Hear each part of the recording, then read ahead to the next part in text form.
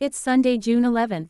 The city of Niagara Falls is beginning to take measures to crack down on illegal vacation rental units. City officials claim that there are currently over 1,000 such units, advertised on sites like Airbnb, Vrbo, and Kijiji. A website, at niagarafalls.ca/VRU, has been set up with a new online tool for residents to report any suspected illegal rental units in their neighborhood. A first offense can result in a fine of up to $50,000. A second offense, and each subsequent offense, can result in a fine of up to $100,000 each time.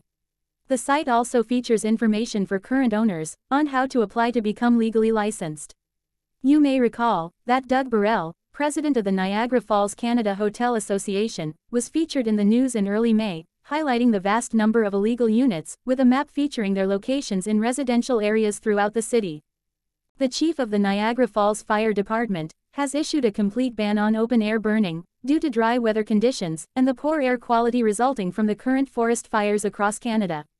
Residents found to be contravening the ban will be charged and subject to fines, as well as fees for service for any fire department responses to their properties.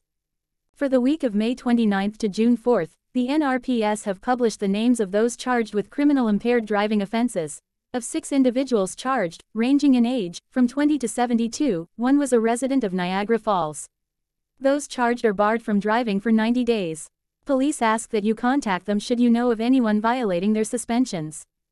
Because of serious safety concerns, due to crowds overflowing onto the road, City Council has decided to have Clifton Hill and Murray Hill closed to vehicular traffic on certain busy holiday periods, including July 1st and 2nd for Canada Day, August 5th and 6th for Civic Holiday, September 2nd and 3rd for Labor Day weekend, and December 31st for New Year's Eve. Events. Summertime Blues are back at Fireman's Park, starting this Thursday, June 15th. Featuring free concerts every Thursday evening, beginning at 7 p.m., all summer long.